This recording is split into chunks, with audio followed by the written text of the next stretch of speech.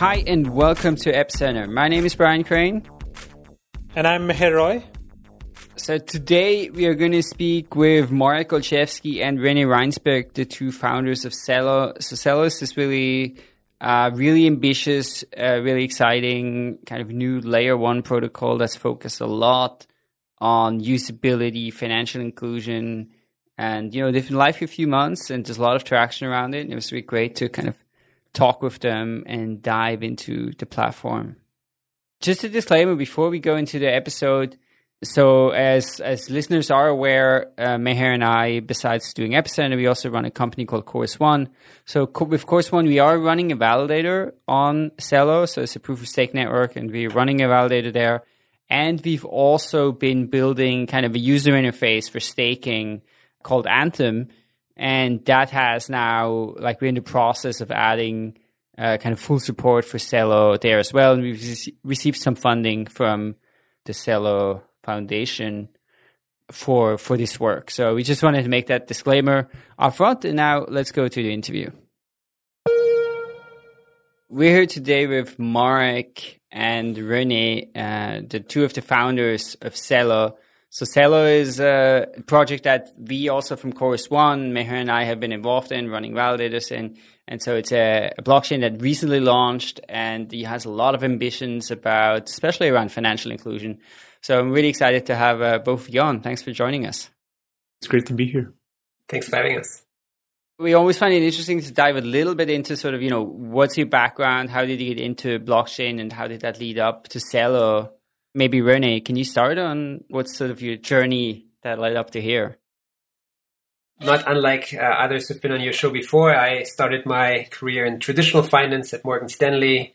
I was working in fixed income capital markets, so spending a lot of time with derivatives, and also spent some time in sort of the more international realm and did some stints with the World Bank local office in Caracas, as well as working and living in a bunch of different places where I sort of got firsthand exposure to what it means to maybe not live in a place where you can take sort of a sound financial system for granted. And so sparked my curiosity, especially after Ethereum came out and seeing sort of the kind of concepts around programmability and applying that to money. And that was very fascinating. I have a CS background. I studied at the University of Toronto for my undergrad and then went to MIT for my PhD, where I focused on an area of research called deterministic multithreading, which just very coincidentally is very relevant to parallelizing smart contract execution today on blockchains. And along the way, I spent some time at Google and Microsoft Research. But then at MIT, René and I actually met. And out of a seminar taught by Tim Berners-Lee, we started a linked data and machine learning company, which helped small businesses better compete against the big guys. And that company did well. It got acquired. And after a few years, René and I and a MIT professor that was advising us in this last company, we got together to start Celo. For you guys, what are the biggest learnings from your previous company that kind of shaping how you're approaching Celo? This is probably not just a learning from that company, but sort of a general thing that going through life, when you're building something, when you're creating something, think about what you're actually kind of solving for, what's the solution you're trying to tackle, and then how you're doing that. And those are really two big kind of themes that influenced our journey so far. So one, start by doing a lot of research, spending a lot of time with, the end users, ultimately the people that you think will want to use what you're building. And then two, spend a lot of time early on, especially thinking about what kind of organization you want to be. And I think the key lesson for us was to, even at the outset, Seb, Marek and I, sitting down and laying out what are the values for the organization we want to build, what is sort of the long-term mission, what's sort of the North Star that can keep us honest as we're going through the ups and downs that just come with entrepreneurship. And so definitely that has helped us, I think, stay pretty focused and build something, hopefully, that already early on, very quickly after our mainnet launch has led to big organizations adopting.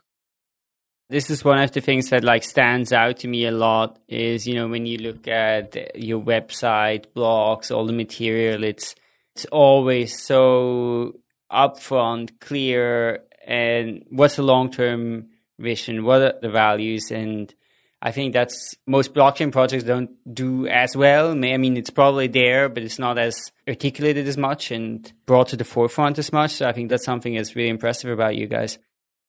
I was reading through the website a little bit before, and I read somewhere that Cello's philosophy is based on Charles Eisenstein's sacred economics. I'm curious, who's that guy and what's sacred economics? So Charles is a philosopher, and he has indeed been very influential on work we've been doing. And, I think we can maybe chat about some of the concepts that he introduced that we think with this technology can be brought to life at a big scale. I think one thing maybe for people who are new to Cello and the Cello community, maybe let me just kind of lay out sort of the community tenets or the tenets that we've kind of set for the work that everyone is doing. And I think that helps kind of, in a way, make sure people have a sense for what Cello stands for, regardless of where they're building and what kind of application they're building or how they're looking to kind of use the platform. And those 4 tenets are designing for all. Big one for us, you brought up financial inclusion, but I think it's less about just purely focusing on financial inclusion, but it's designing a system that is truly accessible to everyone. And I think by focusing on communities that are more excluded today, you actually have a shot at having ultimately something that is accessible to everyone and can work for everyone. So that's the first one. The second one is innovating on money, which is kind of in sort of the vein of, programmable money. And I think this is where you see some of the, ideas that Charles introduced in, among other things, his book, Sacred Economics. And Charles has been an advisor to Cello, which has been awesome. But I think when you look at the history of money, you see it hasn't really changed since the 1600s. And now we have this opportunity to really kind of actually change what money is and what it can, the benefits it can bring to communities. And so with that, looking at really revisiting a lot of the features of money. And of course, we're starting in a much more pragmatic place, stable coins, digital kind of assets that represent, fiat currencies. But, in the future, we see currencies take different shape. And, the concepts like natural asset-backed currencies are things that are really interesting to us. Related to that, striving for beauty, that's a tenet that is important, when you create stuff like, is it going to make the world, it sounds maybe a little bit cheesy, but a more beautiful place? Is it actually bringing things that will bring joy and value to communities? And if you're someone who's debating whether they want to be part of this community, I think seeing that and then thinking about the things that they want to build gives some orientation. And the last one, and this is maybe one that does feel even more important in today's kind of times, is about humility, embodying humility. That has helped us. I think if you talk to us, you know this already. I mean, we don't pretend we know all the answers or have all the answers. And certainly like the undertaking, the big mission for Cello to have a better financial system that allows prosperity for everyone. It's not something that a small group of people can just like build and roll out and grow, but it is a team effort. It's an effort of like a growing community, a lot of people being involved all over the world to shape that and drive that. And so the best way to kind of go about it is by asking questions, by showing vulnerability and humility. Those are the broader tenets for Cello.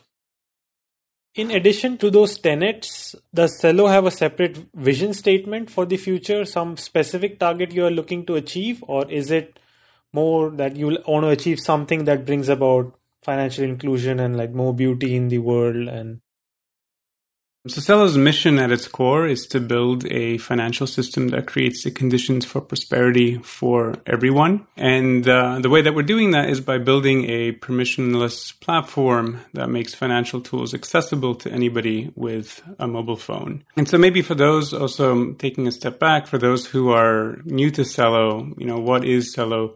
Kind of concretely, it's a proof of stake platform that is fully EVM compatible. I would say that there are 3 kind of key innovations that help us kind of achieve this mission, each of which were really specifically chosen to make Cello more usable to someone using it via a mobile phone. Cello has a light client, Plumo, which lets mobile devices sync with the chain kind of near instantly. The current version that we've launched requires about 17,000 times less data to sync than a kind of traditional SPV-based like client. And the soon-to-launch Snark-based version of this will be 1.7 million times more efficient. And this allows anybody on a mobile phone to sync in a fully peer-to-peer manner with the chain in a fully censorship-resistant manner. There's no need for something like Infura to be able to connect with the chain from your mobile device. Secondly, Celo has a stablecoin that's native to the platform called Celo Dollars or CUSD. This is kind of algorithmic and crypto collateralized. I think currently there's about just over 6 million CUSD in circulation. The network just launched, and that number has been kind of growing steadily since the launch. This is collateralized with around $220 million worth of crypto assets, which include Celo, the native asset on the platform, Bitcoin, and ETH. And then critically, even though CUSD is implemented kind of as a token on the platform, you can actually pay for transaction fees with tokens on the Celo platform. So you can actually pay for transaction fees with CUSD. And then finally, Celo has an on-chain PKI, which maps phone numbers or hashes of phone numbers to public keys and wallet addresses, so that people can find each other really easily by phone number. And so this allows people to send payments to anyone in their contact list, even if the recipient hasn't even kind of created an account on the Celo network. And so these three things kind of taken in unison really allow us to build really great mobile kind of experiences that are ultimately accessible to anybody in the world. Isn't there friction associated with getting CUSD in the hands of underserviced people that Celo might otherwise want to serve? Of course, when you introduce any new technology, there's always the question, how do you actually get it out there? I think for us, early on, we did spend a lot of time looking at what are the use cases that would most benefit from digital currency, particularly digital currency that is accessible on just a smartphone, really. One use case, there are many use cases, but one that particularly stood out and that I think is more timely than ever is cash transfers, right? And this is obviously the big programs that, even the US government right now is running a big cash transfer in light of COVID. But obviously, that if you look at the broad definition, that includes also, peer-to-peer remittances and other payments. And so one way for us to think about that, or think about it was like, okay, how do we make sure that everyone who is currently operating in that world, in that industry, knows about Celo Dollars and the benefit that it can bring? And in light of that, we actually, a while back, started, talking to organizations that do large-scale deployments, for example, around cash transfer, but also some of the other use cases the platform is powering initially. And so one example here, make it more concrete, maybe is Grameen. So the Grameen Foundation, one of the biggest microlenders, is actually using Celo Dollars and the Celo wallet, Valora wallet that the C-Labs team has been building to deliver COVID relief aid to hundreds of low-income families in the Philippines, for them to then spend it on groceries and pharmaceuticals. And that's part of a bigger project funded actually by JP Morgan.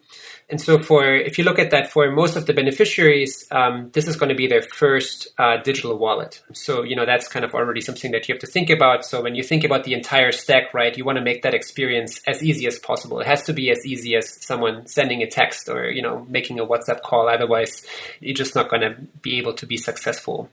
But then secondly, you also want to make sure that it's actually, once it's on their phone, it's actually valuable. It can be used, for example, at the local stores, right? And so as part of the Alliance for Prosperity, which now has 100 members and organizations like Grameen, but also organizations that directly work with merchants or merchants themselves, are also partnered on this. And so it's actually possible for the recipients to go into a local grocery store and directly pay with the wallet for groceries. And so if you take this apart, there's obviously a lot of complexities there in terms of things like custody and liquidity, right? And so you have to kind of think about this kind of holistically and think about how do you bootstrap pretty much a global ecosystem.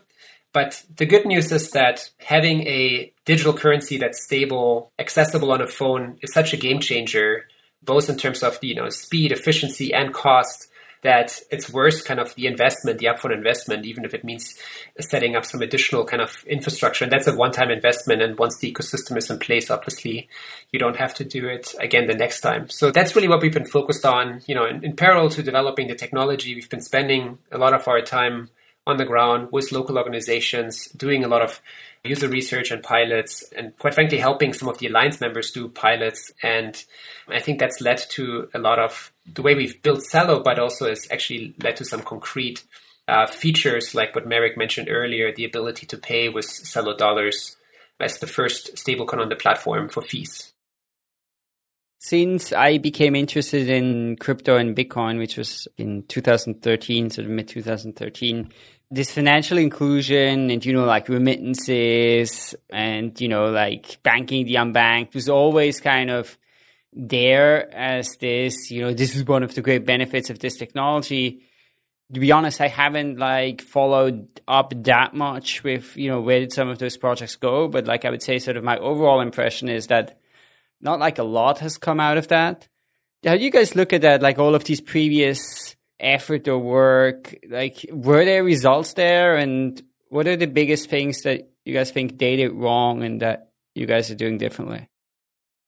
Yeah, it's a good question. I mean, don't get me wrong. I don't think Celo is built specifically for those use cases, but I think in order to build something that if I want to, imagine we could get together in person and, you would pay for my beer, I would want Celo the way I pay you back, right? And I don't want to necessarily kind of say that by building for cash transfers, you need to do too many things differently from building just a kind of general payments infrastructure, right? I think if you have a very kind of strong global payments infrastructure, then you can do things like cash transfer programs more easily. And I think a few things that were just not technically feasible led to this now being possible. And I think we're some of the first to take full advantage of that by combining some of the puzzle pieces. But we very much remember those things as well. And, I think 3 years ago, I think the world just looked different in some ways, but actually not much has changed in terms of the adoption, but the technology has advanced so much, right? And so I think where maybe things ended up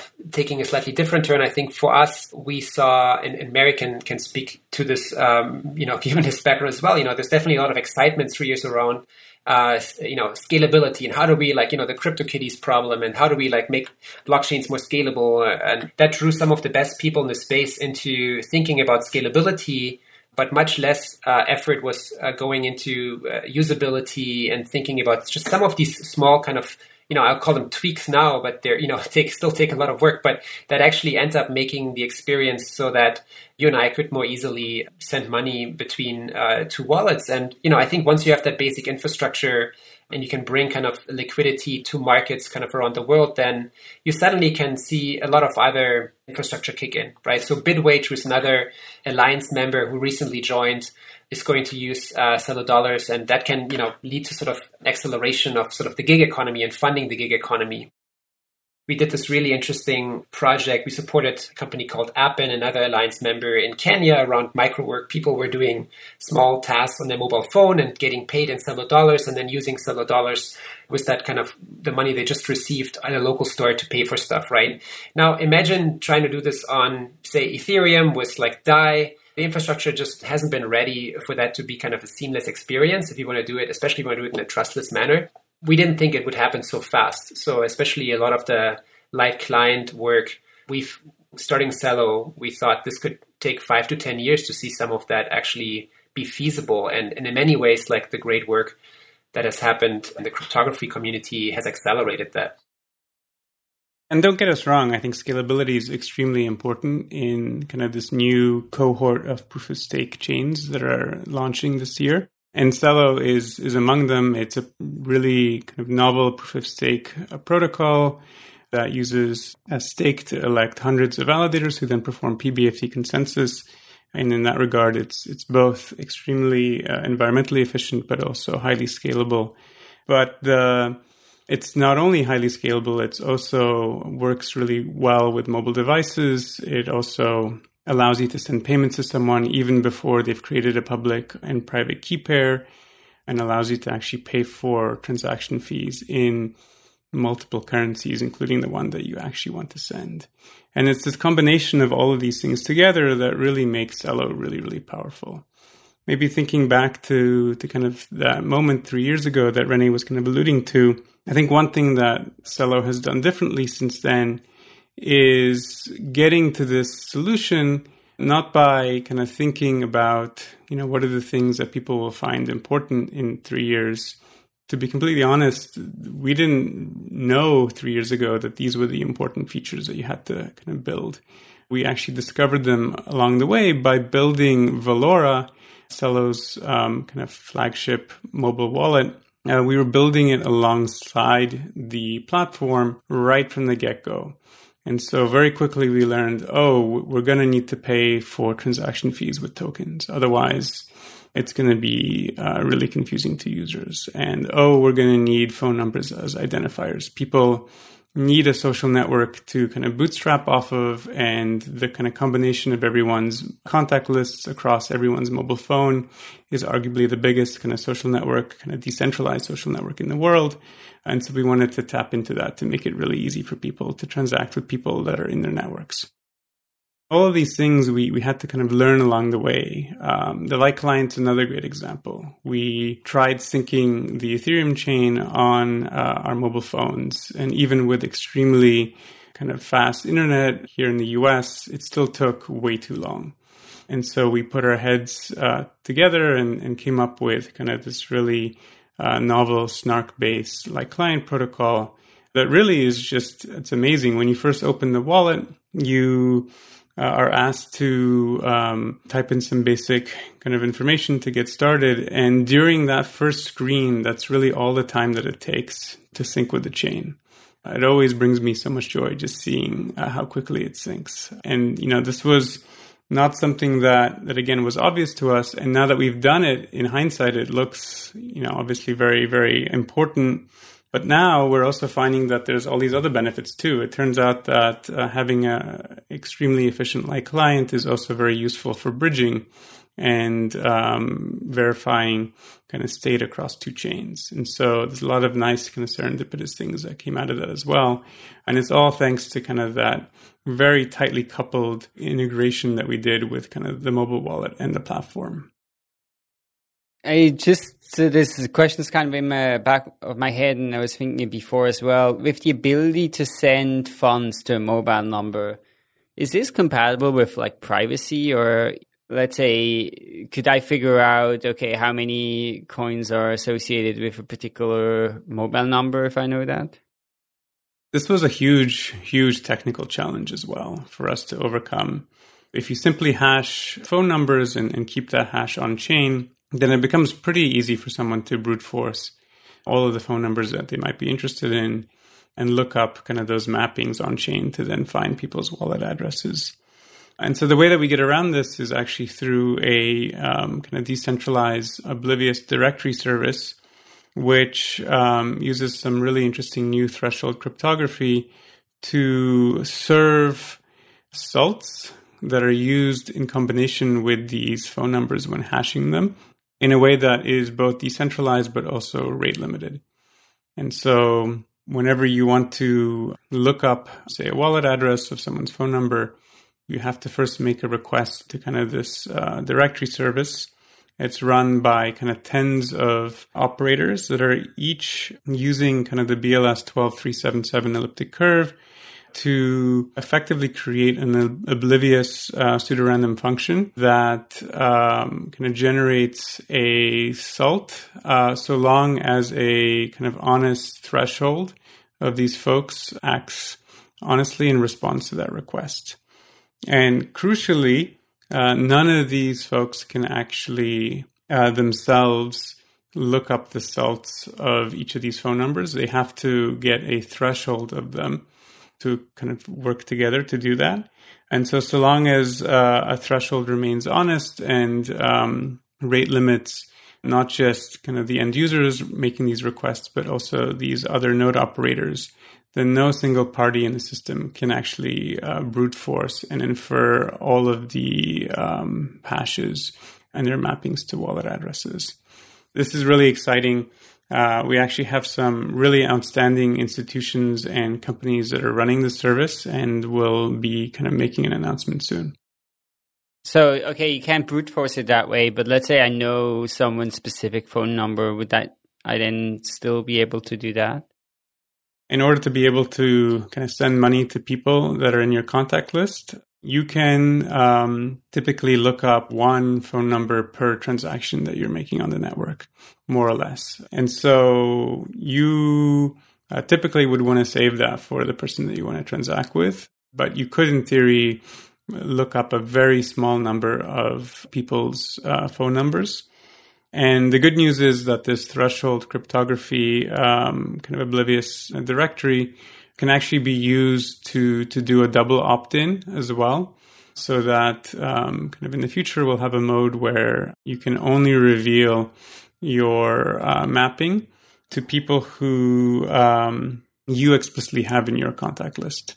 So you can have this kind of double opt-in. So that's something that we're working on today. But the reality is some people will prefer the other approach anyway. If you're kind of a small business and you're looking to get paid easily, then you're going to want to have your mapping kind of easily available to people who have your phone number. And so we've started off with kind of this initial offering, and then we're working on adding kind of this double opt-in method that will be coming soon. I can understand the value proposition behind the ultra-efficient light client and the linkage with the phone numbers. But you have also chosen to put smart contracts into your blockchain. And not only that, you have specifically gone for these EVM smart contracts. And so what's the reasoning behind going for smart contracts in the first place? And then why specifically these EVM based smart contracts? This may be kind of just having sort of the end user hat on and looking at some of the solutions that we want to see on the platform. But I think there's a lot of, and maybe coming back to, Charles Eisenstein a little bit, and features of money, but also some of the use cases kind of that were, applications that we observed in the real world. And so one example that is interesting, on one of the user research trips, the team kind of in a village saw a kind of a lockbox that had a bunch of physical locks on it, right? And so it was kind of the community kind of savings kind of pot, and it was used to save money over time, and then at some point take the money and, for example, invest in a new valve, for example. And so, but in order to get the money, a bunch of people had to come together and insert their key and then open the lockbox, right? So kind of a real world multi-sig. And when you see some of that and you're like, oh, wow, you could actually implement some of these, basic financial applications using, in some cases, pretty simple smart contract logic, and bring more efficient tools to these communities. And that could be things like saving circles. It could be basic kind of microinsurance lending applications. And so for us, it was always clear that we needed a way to easily allow folks to, from the beginning, build and launch some of these applications. And we're seeing that now. Some of the teams, I don't know if you guys have followed Celo Camp, which is super interesting, I think the first batch had 250 teams from over 60 countries. Upright, the Alliance member who just announced version 2, has been doing a phenomenal job with that. But there's a team among the finalists in this first batch, which was working on a peer-to-peer universal basic income. So a bunch of folks would pay into a pot or several pots, and then these pots would be paid out to people in a community at, for example, the rate of a Celo dollar a day. And that's super interesting, right? I mean, there's things that you just can't do easily today with traditional financial infrastructure, but with some relatively straightforward smart contract logic, you can actually achieve that and roll that out, and with fairly limited risk. Yeah, and maybe just to add to that, I think we were very kind of inspired and excited by what was going on in the Ethereum community at the time. So much so that we even implemented the majority of our protocol using system smart contracts. So the stability mechanism, the on-chain governance mechanism, the identity system, everything is implemented as the Solidity upgradable smart contracts that are ultimately owned by the governance contract. And we were excited by that method of development and by kind of that method of kind of dog fooding. And so we knew right from the get-go that we wanted a VM to be able to support that. I think at the time, I think there was a lot of excitement around WASM, and it was kind of still in its infancy. And we are excited about WASM, and we do see a future where we can upgrade to add support to WASM, just like Ethereum has talked about, adding kind of eWASM support to kind of the 1.x series of Ethereum. And we do see that kind of in our future.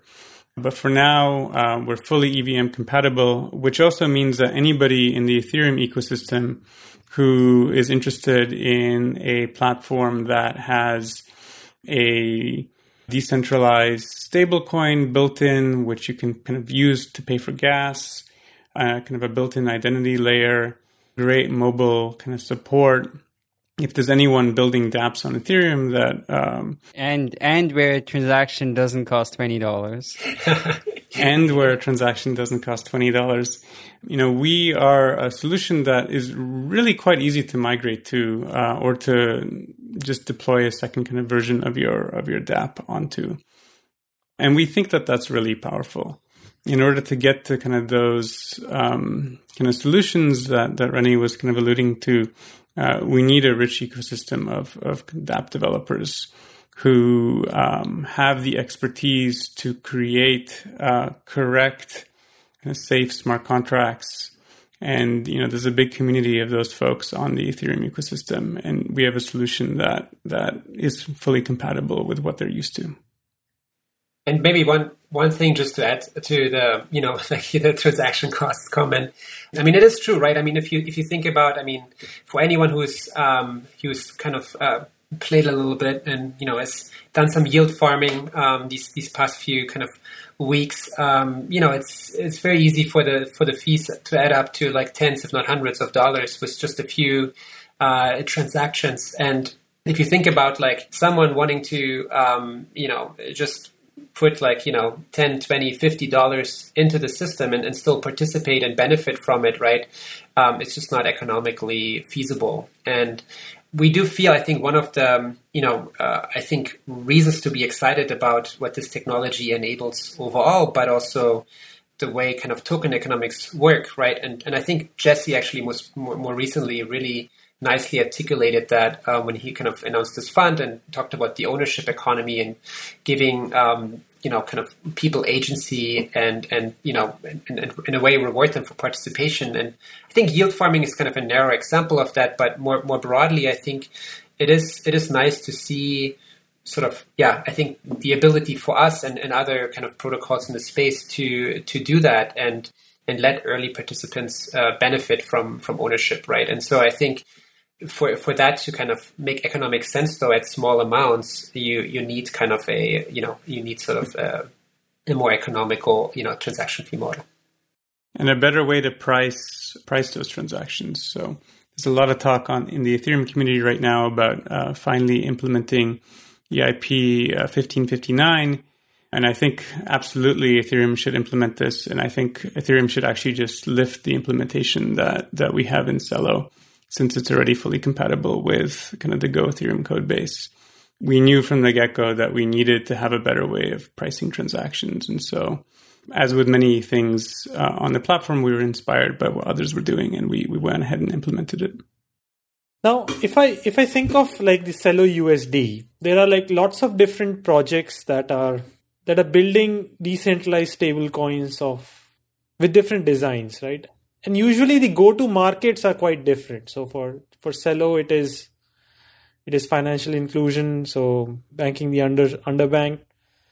For example, for something like DAI, it is the typical use cases when you want to leverage and get more access to some kind of position. So it is that a stable coin targeting some speculators that are rich in crypto, etc. Then you have Terra, so you have Terra USD. That's targeting e-commerce usage in South Korea. So pay using a stable coin, and there are probably other go-to-market strategies for stable coins. So is it correct to say that as Celo, like you have picked a go-to-market strategy, which is around financial inclusion, and kind of you will stick to it even if some of these other go-to-market strategies actually end up proving more lucrative in the short to medium term. Yeah, and maybe kind of, to unpack that a little bit. So there's obviously Celo, the protocol, the platform, it's open source, permissionless, anyone can participate, build whatever they want. If you look at the kind of 100 Alliance members and the teams, for example, building as part of CeloCamp, and then probably teams that we don't know about, there is quite a range of applications and what people are wanting to use this for. Now, I think the fact that we are optimizing for sort of a great mobile experience does gear this more towards sort of the means of payments use case. But I also I think why is DAI used in the way it's used today? I think it's, probably also some kind of just historical kind of limitations. And if you could transact DAI more easily peer-to-peer on a phone, then maybe that's what would happen a lot more. And in some markets, we've seen people go through great lengths and use DAI that way in the absence of sort of working traditional financial system, for example. And so I think longer term, ultimately, there's definitely a place for stablecoins and for fiat-backed stablecoins. Even if you read the initial white paper, I think that was for us always kind of the first step in a series of steps towards kind of a rich ecology of digital currencies. And so we do see a lot of potential for even some of the use cases that are being used, that stablecoins are not being used for today, let's put it that way. But ultimately, I think what's already becoming clear is that there is potentially going to be a shift in the way kind of, currencies, their monetary policies, and what currencies will look like in the future. We actually, or the community, you guys, stood up the Celo network on Earth Day, and I think already at this point there's about 10,000 or so Celo dollars that's gone towards Project Ren for sort of carbon offset, right? And so I think the idea of Celo being carbon neutral and sort of the digital currencies on Celo being kind of more sustainable, even the ones back to fiat initially, but longer term, maybe truly introducing currencies that are backed by natural assets, right? And thereby promoting, for example, the planting of trees. That's really powerful. And I think that's not something that happens overnight or in a year or, on a sort of 2 year, 3 year horizon. But I think what is important to us and from a community perspective is to put sort of the pieces in place to enable that. And I think that's what we're seeing. And so it almost, I think the early use cases matter because they're about bringing kind of liquidity and sort of understanding and adoption and, developer familiarity to all the communities around the world. But I think what's almost more important is this kind of long-term viable, right? And are we not just, I think in some cases, we have to start somewhere where it's not a massive leap for someone who doesn't care about crypto, right? Who just wants to send money to a friend, make that easy to then be able to kind of do the more ambitious stuff, which is actually, reshape how kind of currencies can work. And that's a longer journey. I think that's kind of what got us excited to start in the first place. And we're on that journey now. And I think even like very big organizations, governments are starting to kind of get excited about this. And so we're hopeful that it will happen. But I would say maybe kind of more concretely to answer your question, I think it's great that there are different entry points and there are, I think, different ways to kind of bring more stable coins and solve kind of real world problems, whether that's in commerce and trading or in peer-to-peer payments. But ultimately, I think longer term, a lot of this will kind of become part of hopefully the same ecosystem. So maybe just briefly on this, since we kind of touched a bunch of times. So for CUSD, can you guys walk a little bit through how CUSD works and like how, the reserve is used to guarantee maybe the price peg, how you deal with the scalability of the system, right? Which I think is a challenge for Maker, right? Where it's kind of hard to increase the supply. Yeah. Do you guys mind expanding that a bit? Yeah, absolutely. So at a high level, the Celo dollars and actually all future stablecoins that will be launched on the platform are backed by kind of the same over-collateralized crypto asset reserve.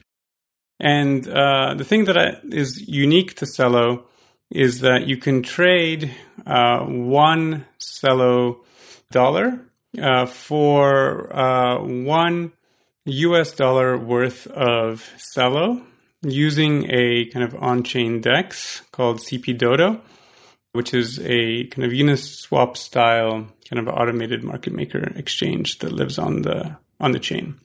And by being able to always exchange one Celo dollar for $1 worth of Celo, if the price of CUS dollars or CUSD deviates from $1 on a centralized exchange anywhere in the world, that presents a arbitrage opportunity for you that allows you to instantly make money.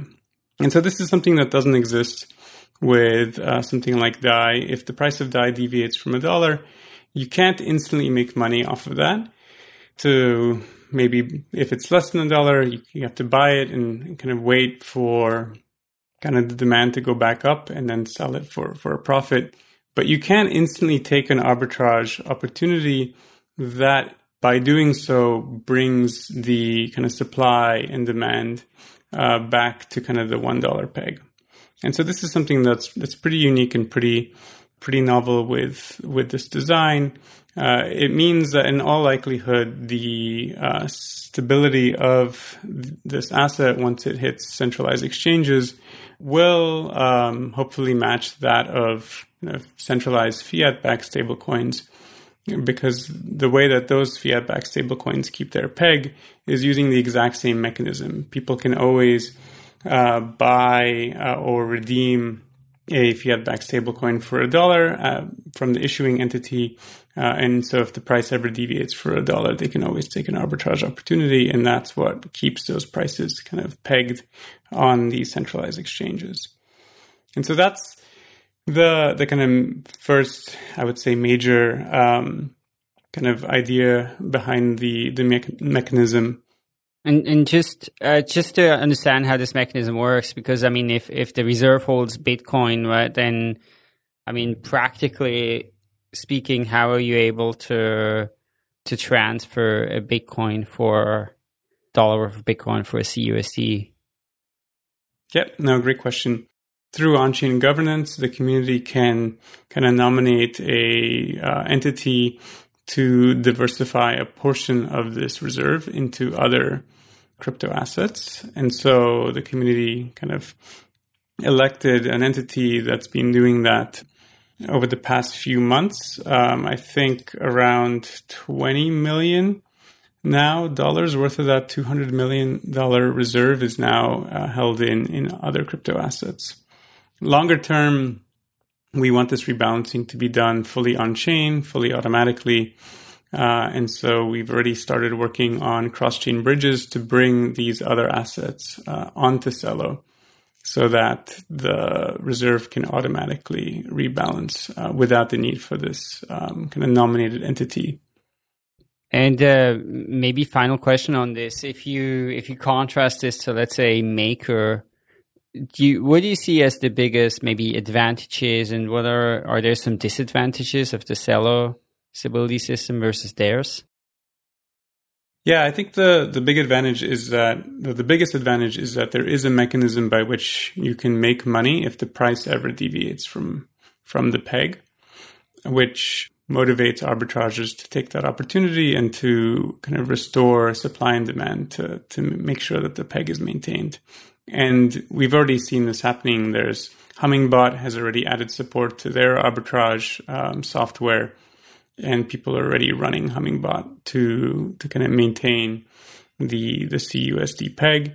And while CUSD isn't yet on centralized exchanges, you can look at the implied price on the on-chain exchange, and it's been absolutely rock solid stable. I think the most it's deviated in the last week is 0.1 cents up and down. So it's keeping that peg really well.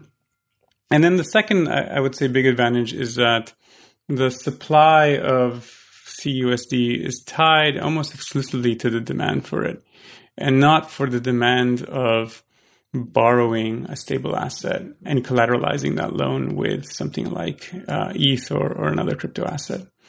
And so I think time and time again, we hear that DAI is very hard to come by, that there's not much liquidity, and that likely is because of this kind of imbalance between the desire to make DAI versus the actual demand for a fully decentralized, stable crypto asset. And so that's also a big, interesting advantage as well. And so it'll be interesting to see how that plays out. So if I have some asset, let's say it's Ether or it's Bitcoin, and there's a bridge that exists to Celo, how do I get CUSD for my asset? What is the issuance protocol? Yeah, just maybe to jump, it's kind of related to this question. We can kind of do the technical walkthrough as well. But I think at a high level, I think the idea is to kind of decouple the generation of stable value assets from the use of stable assets, right? And so if you're someone who is looking to, start paying salaries in Celo dollars or make a payment or use it for sort of the treasury of your kind of company and kind of just holding a stable value asset on the balance sheet, right? I don't think we want to kind of have sort of ultimately the users of those digital assets kind of have to worry too much about the creation of the digital asset, but there should be a way to kind of, based on the demand, right, to basically have the supply kind of follow the demand in a way. And that's kind of what Marek is highlighting. And I think that is a big differentiator because, here what happens is by getting sort of a feed, an Oracle feed of sort of the price of Celo dollars, or actually, yeah, by getting kind of a sense for what the demand is for Celo dollars, right? The protocol will programmatically adjust the supply. And that can lead to kind of expansions and contractions that basically then kind of just reflect what is going on in sort of the Celo economy. And the nice thing is when you kind of expand that from sort of a single kind of a stable asset kind of world into a multi-asset world, right? Where suddenly you have other stable coins, once pegged to the euro, the Swiss franc, the Kenyan shilling, the Mexican peso, or maybe once pegged to kind of basket of goods or commodities or other assets.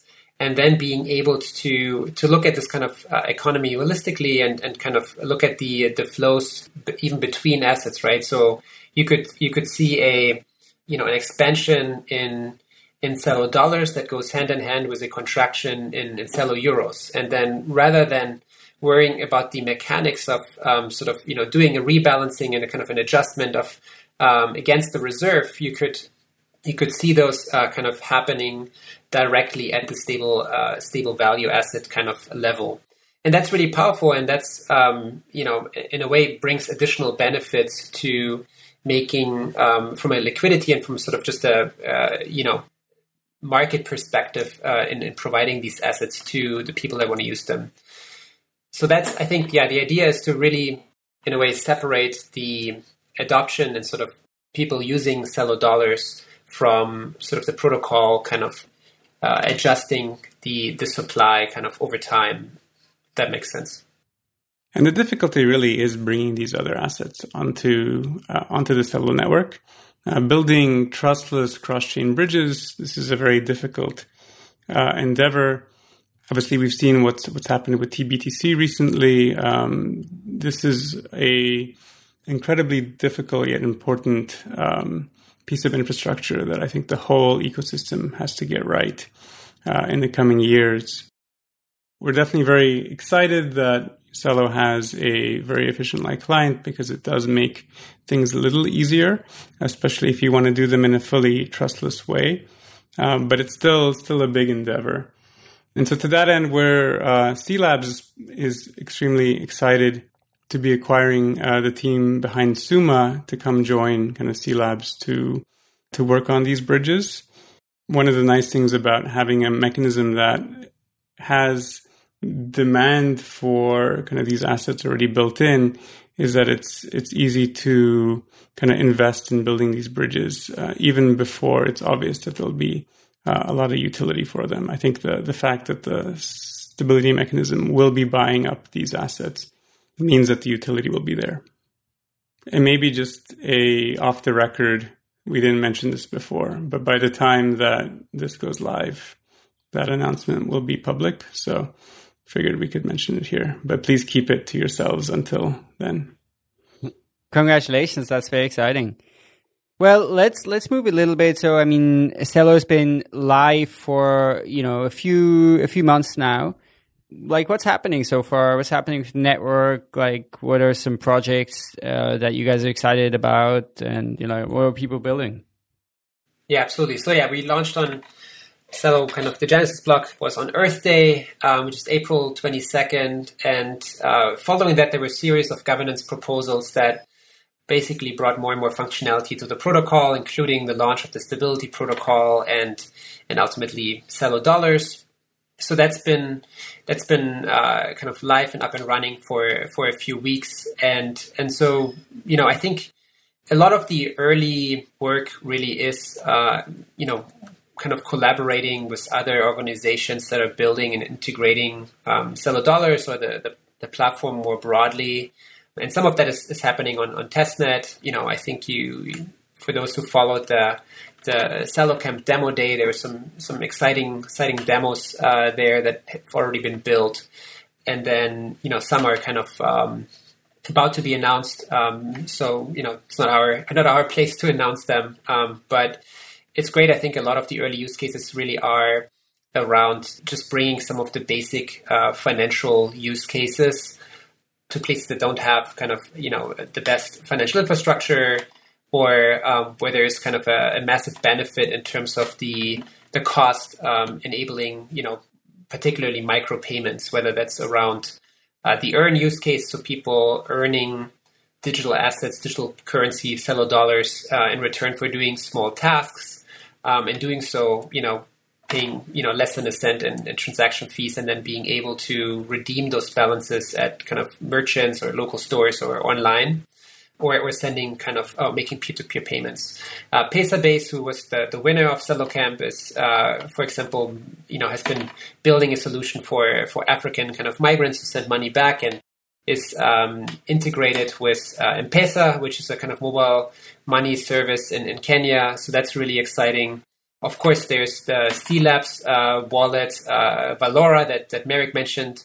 So, currently we're giving the Cello community early access. So if you're interested in learning more, that's at valoraapp.com to, basically play with that. And I think with everything, with all of the applications, feedback is always welcome. So if you use some of the products, please reach out to us or the team that's building them and give them feedback. I think this is we're very early, obviously, just after launch, and a lot of these applications have just run on testnet for a few months, and so feedback is definitely appreciated.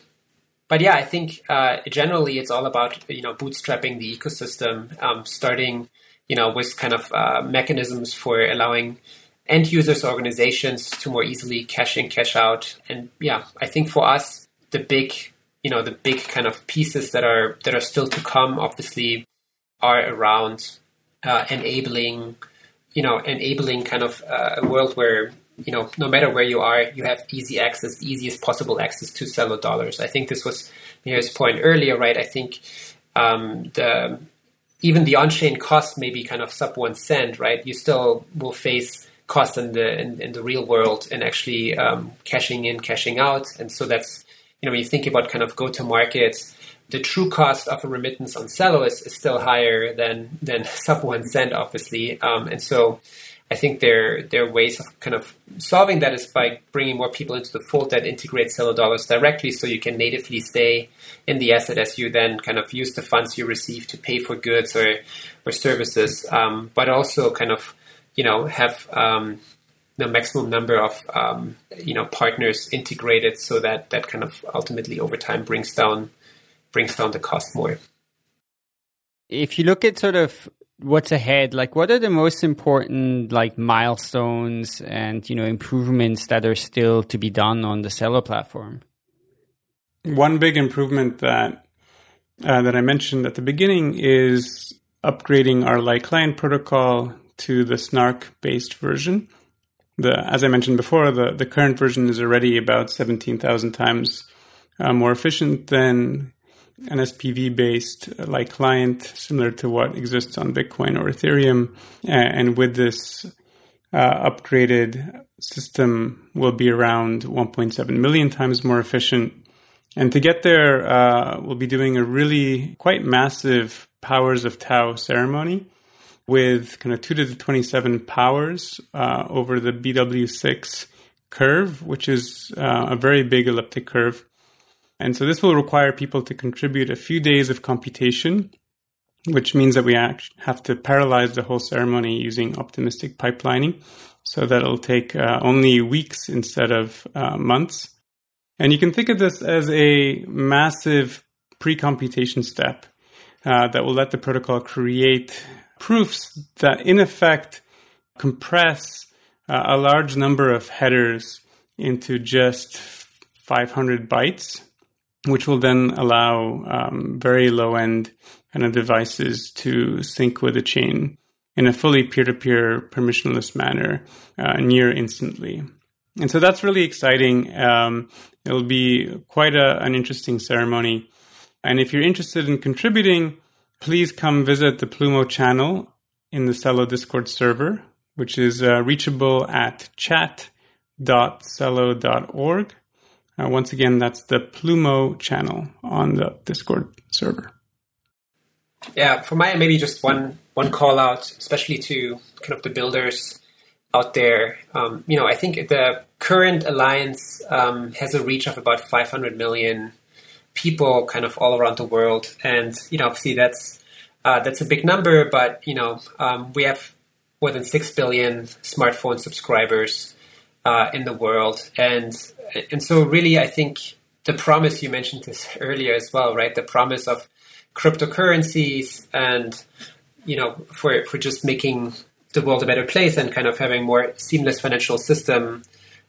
Still, I think it's the same promise we had 3 years ago, and it's likely not going to move all that much in the next 3 years. But I think the momentum is definitely picking up, and from our conversations with people kind of all over, I think it's exciting to see kind of the things people are looking to build. And oftentimes what can get in the way is not necessarily like a technical roadblock, but it could be, just having a conversation with someone else who's building something similar or easier access to funding. And I would just, say to anyone out there who's building something in sort of the financial space to reach out. And, we're a very welcoming community. There are many ways to kind of have a touch point, get involved. Discord is obviously a great place to start. There are programs like the one Upright is running, CeloCamp applications are opening up for sort of the second cohort.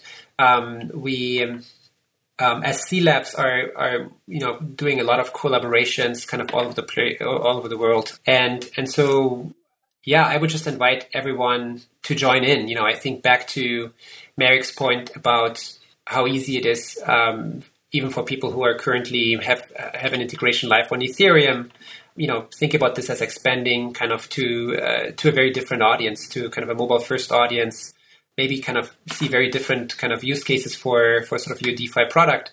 But I think, yeah, we're definitely excited what sort of the next year can bring, and, less than us kind of necessarily driving that. We want to be there to support a lot of the in-market kind of use cases. And so please do feel free to reach out if you're building something in market. Yeah, thanks so much, guys, for coming on. I mean, for us, it's been great to sort of be a part of this, and it's been really impressive how there's this community that has come about in Celo, and it's very active, very vibrant. So I can only second that. That's definitely worth checking out. I'm super excited about I was kind of trying out. Marik sent me an invite for the app, so I was playing out a little bit as much as it was possible, but design is very beautiful. So I'm excited to see when I'll actually be able to use that for some things built on Celo. So thanks so much for coming on. Thanks so much for having us. Absolutely. Yeah, it was great to be here. Meher, what did you think of the interview?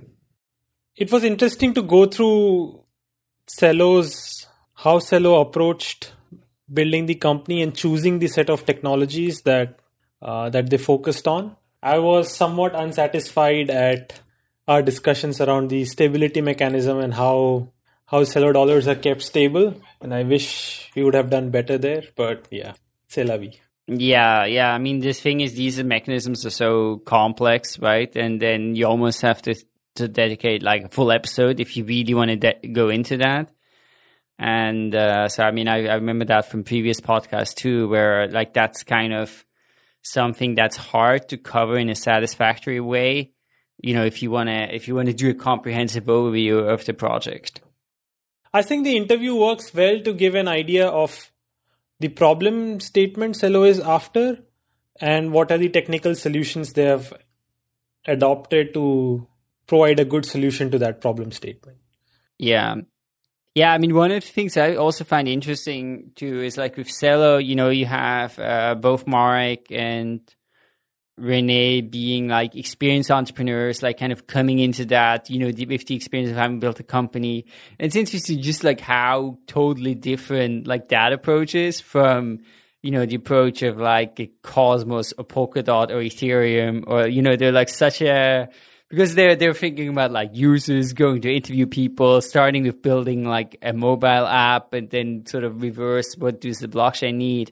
Whereas those are so much more like a little bit detached and technology focused projects that, you know, have so far been the predominant, you know, crypto networks. Of course, Celo is here, a new one. And of course, they're not the only one, right? There's more teams that have kind of taken a similar approach to building blockchains. I'm really curious also, like, how is that going to play out and who's going to, you know, are there particular, you know, are we going to see that you have this, you know, new generation of like founders that came with like massive amounts of VC money and that ended up building the superior thing?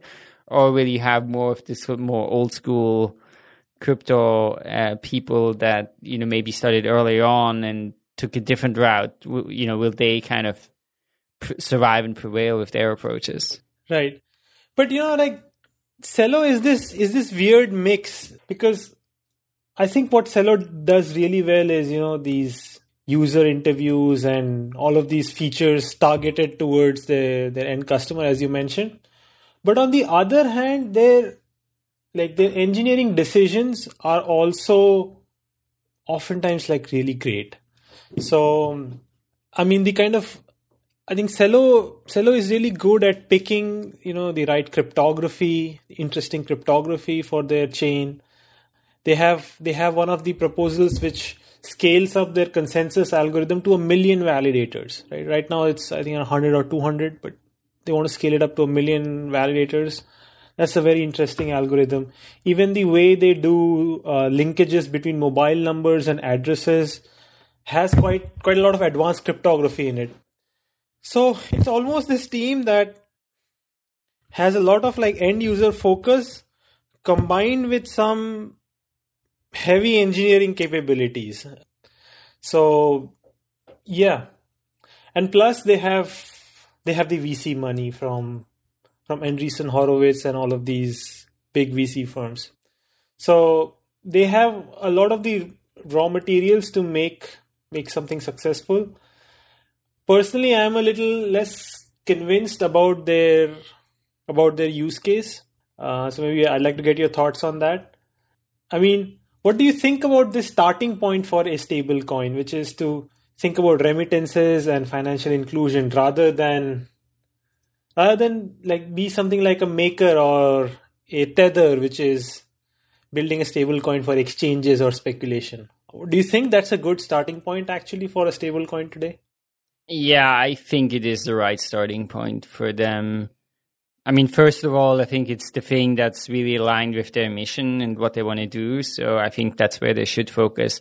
And of course, the other thing is too that if you look at stable coins today that are successful, I mean, you have Tether, of course, And of course, Tether is like, first of all, it was created by an exchange. It's very deeply ingrained in the whole exchange infrastructure.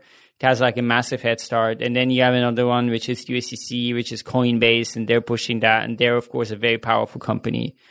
And, they're really having traction today on Ethereum, right, as ERC20 tokens. And so that's a hard thing for Celo to compete in, right? Like they're on their own chain. So CUSD today bridges, as they've pointed out, are kind of not there yet. So they're at a disadvantage from that. They have very strong competition there. So I think it's good and the right thing that they're focusing on something different. And I think it's smart to go for this financial inclusion cases and this accessibility thing, because who else is doing that? And, it's been recognized and it's been discussed that, as I kind of mentioned in the show, for many, many years, always, crypto, that is the thing that crypto is going to do well. But there were maybe some attempts at this. I think there were maybe some Bitcoin companies that attempted to get, Bitcoin used in developing countries. There were, I think, like Stellar at some point, or there were some other crypto networks that try to tackle this. But, so far, nobody's done it successfully. And there's maybe various reasons for that. There may be some things around execution. Maybe they were too early and the technology wasn't there yet. Maybe some of the technical issues and usability issues that the Celo team is addressing is also a reason. So I like the Celo strategy. I think it's a good one, and I'm glad somebody's doing it. Somebody's really trying to make something that in the end people are going to find useful when they're, just on their mobile phone in, developing countries. My skepticism is essentially whether they'll be able to reduce the friction of crypto radically enough that it makes something like CUSD a better alternative than all of the remittances and money transfer services that are there in the world. So yeah, if it can, probably, it's a great market to start. Yeah. I mean, of course, that's hard to know, and that's definitely difficult. And especially if maybe we're gonna have things like Libra come in, and Facebook, and some of those companies that already have a massive reach, because that is the fundamental challenge, right? That right now Celo doesn't have. They don't have distribution. I mean, they have this Celo, this Alliance for Prosperity. I guess they have companies in there that do have big reach. So if they can actually convert those companies to functioning as distribution, maybe that would be very promising. But right now, right, Celo doesn't have the distribution. So then it's maybe hard work to find some use cases that really good enough, working well enough, and that then can kind of kick it off and get traction. So what surprised you the most in this interview? I don't think I had many surprises because I was kind of familiar with the project already. I'm not sure. What about you? I was just surprised at how single-minded they are about the remittances and money transfer and payments use case. I always thought, when I look at Celo, I used to always think of a project that's this is a startup central bank of some kind, and the main thing is, how the monetary policy works. But talking to them, I kind of realized that, their focus is so much on the end user, and it's almost like the monetary policy is it's an interesting component, but it's not the centerpiece of their thinking. Maybe that was a little bit surprising to me, but in hindsight, you can see that from their website and their communications that this is a team that's it's very focused on that particular use case. Yeah. Cool. Well, any final thoughts? No, I'm generally really looking forward to what their light client can do. As somebody that's building bridges as part of Chorus One. Celo appears to be the project which has the most beautiful light client, and it feels like the project that you want to build a bridge to, because it's going to be easy on you to build a bridge to Celo. So I'm really I am personally interested in seeing how this light client evolves and how other projects copy their light client. It's really like one of the most interesting innovations that the project has done. Yeah, absolutely. Cool. Then thanks so much, Meher. It was fun. Thank you for joining us on this week's episode. We release new episodes every week. You can find and subscribe to the show on iTunes, Spotify, YouTube, SoundCloud, or wherever you listen to podcasts. And if you have a Google Home or Alexa device, you can tell it to listen to the latest episode of the Epicenter podcast. Go to epicenter.tv/subscribe for a full list of places where you can watch and listen. And while you're there, be sure to sign up for the newsletter so you get new episodes in your inbox as they're released. If you want to interact with us, the guests, or other podcast listeners, you can follow us on Twitter. And please leave us a review on iTunes. It helps people find the show, and we're always happy to read them.